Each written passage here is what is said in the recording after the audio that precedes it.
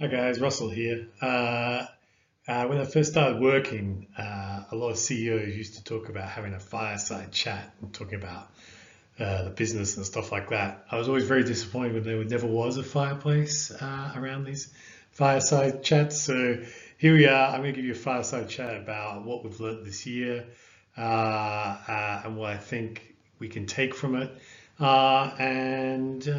Maybe go forward.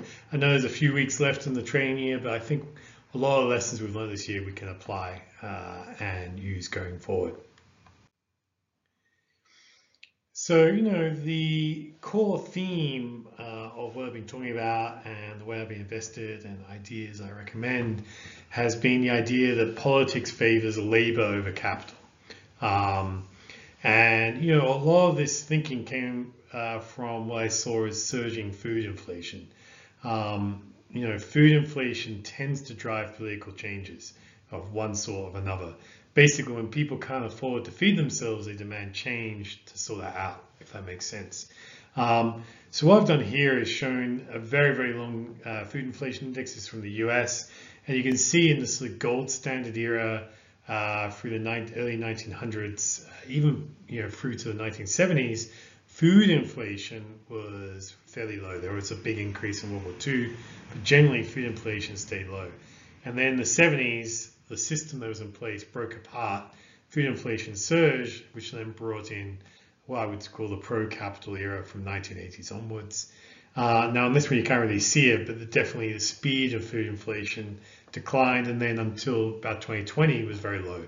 And then you can see we've had a surge in food inflation again. And for me, I think this is really driving political change globally.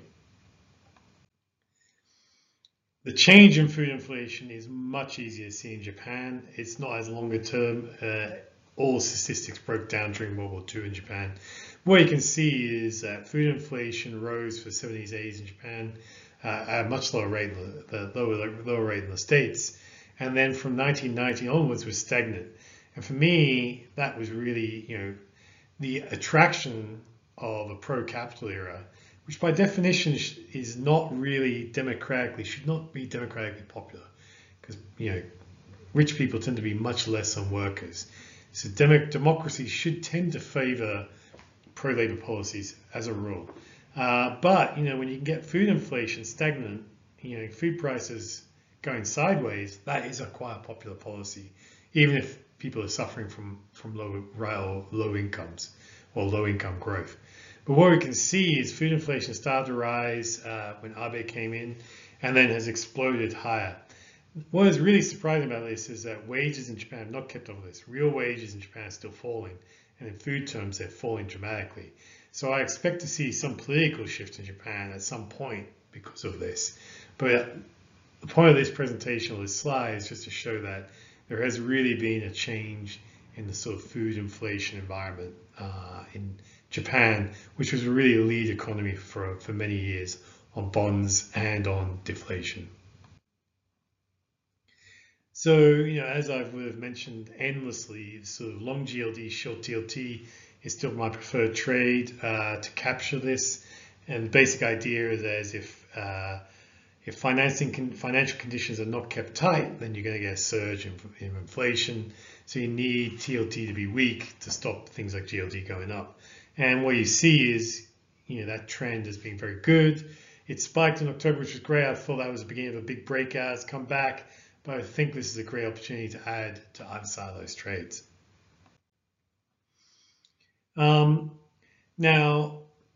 coming into 2023, what I've got right is a changing politics should change markets. So this is a very long, popular graph among sort of macro analysts and other people like that of Japanese banks versus the topics. So the Japanese topics bank index versus Japanese topics. It's a much better index than the Nikkei. What you can see is from sort of 1990s onwards, banks have been a disastrous place to be versus the topics. But as this sort of a pro-labor shift would imply, rising rates should mean a better environment for banks. And we have seen banks outperform in Japan and against a very well-performing topics as well. So banks have been good. And so, the end of this sort of pro-capital era is ending the 30-year relative bear market for Japanese banks. So that's good. So that has been in line with what I would have expected in 2023. Likewise, Europe, which has many characteristics in line, that shares with Japan, we should see European banks do much, much better. And that has been the case. We look at so these are the sort of top performing stocks in Europe. UniCredito's up there, BBVA and Santander, have all done much, much better, which is what we'd expect in this type of environment. So what I would expect in a pro-labor world is that the average company will struggle. So this is the S&P equal weighted. You probably have seen this, but it has really gone nowhere since 2021, which is what I would have expected. US stocks would be a waste of time, generally speaking. The average US stock would be a waste of time, and that has been correct. You've got to keep financial assets under control to keep inflation under control if wages are going higher. And that's what we see, equal weighted S&P dog. Now we get into where I've been wrong. So I would have assumed that rising interest rates, the end of the pro-capital era, would also have been the end of the relative performance of growth stocks, growth versus value. Now this is MSCI definitions of growth, which is largely, I think, based on things like price to book. So high price to book is a fast growth company, low price to book is a low growth company. But what you can see from here is in 2022, growth got smacked, but is rebounded, right? And is held as value versus value stocks, particularly. And the reason I would think this is the case is I would have assumed growth stocks would have moved with their bond yields. And what we can see is like the earnings yield for a company like Microsoft has stayed at near all-time highs, even as its corporate bond yields have moved higher. So it broke with that relationship, particularly in 23. The best possible answer for why that is that corporates get paid, or CEOs get paid on share price performance, and they do share buybacks, which is the biggest driver of that. So they're incentivized to keep buying back shares, even when economically they don't make much sense. Is that going to end? I don't know. Politically, I would say yes, but it may not be for years. We'll see. The other thing I would have assumed, again, sort of in line with the growth, is that I thought China would lead the way in sort of pro-labor, anti-capital policies. So what the Chinese have done, which I think if they did to the big US stocks would realize exactly the same thing, it's going to look at how they collect data, how they use data, how they promote their own firms over other firms, and said you can't do that. And the tech shares have been disastrous ever since. Growth has been very weak. While in the States, they sort of tried it, but what we saw this year, for example, is Microsoft is going to be able to buy Activision. So you've got, I think, what you could say is the US is so pro-capital, it's so ingrained in the system, elections are so expensive and corporates have so much power that they can't really break the power of large corporates. And so you just got to keep buying US stocks because of that. I think that's to be honest, a reasonable argument. I don't think it's correct, but it's a reasonable argument, so it could be right. But that's where I've been wrong. I thought China would be a lead on what was going to have some big US stocks, and that has not been the case.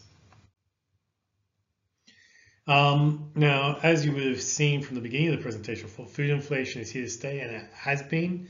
Food CPI has continued to be strong, but buying food-related commodities has been disastrous.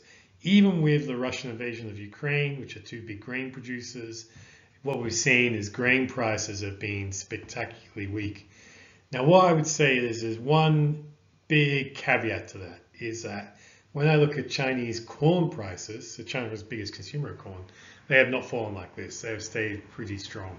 That is on the back of the Chinese trying to become self-sufficient or regain self-sufficiency, and also tariffs on US imports. They don't want to be reliant on US corn. So this is a US corn price, but it is really the sort of benchmark price. When we look at Chinese corn, it's a different one. But that being said, I thought Chinese corn prices would hold up corn and grain prices everywhere. Rice prices have been strong. Again, some more Asian focus. But for tradable commodities and tradable commodity stocks, which are largely outside of China and the US, you've actually had pretty poor performance. So I've been wrong on that one. And I could maybe continue to be wrong on that one. I still think ultimately if the pro-labor policies continue, grain prices and commodity prices will go higher, but definitely been wrong on that this year. The other thing I've learned this year, so it's not really a mistake, but what I've really learned is that trade policies really determine exchange rates. So what I mean by that is the US is the world's biggest importer. So when they import from you, they're trading with you and for your benefit. And despite the efforts of China to try and grow its trade, it still lags the US quite a lot. Japan, is still a sort of nothing done. But what I'm trying to say here is, if you're a big importer, you get to set the terms of how that business works, how that import works.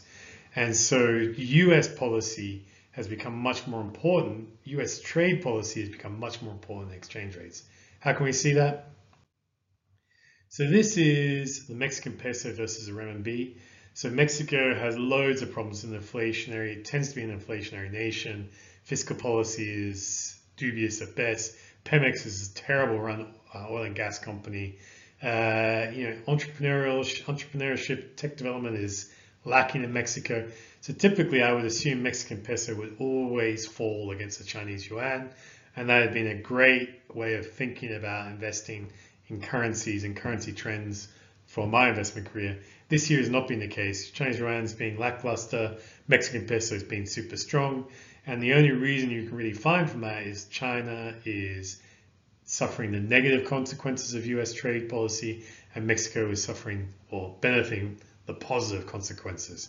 So what I'm trying to say is exchange rates are no longer macro market priced. They are priced by trade policy and by the person or the nation that trades the most or imports the most, which is the US. So we really need to look at trade policy, I think, when we think about currencies.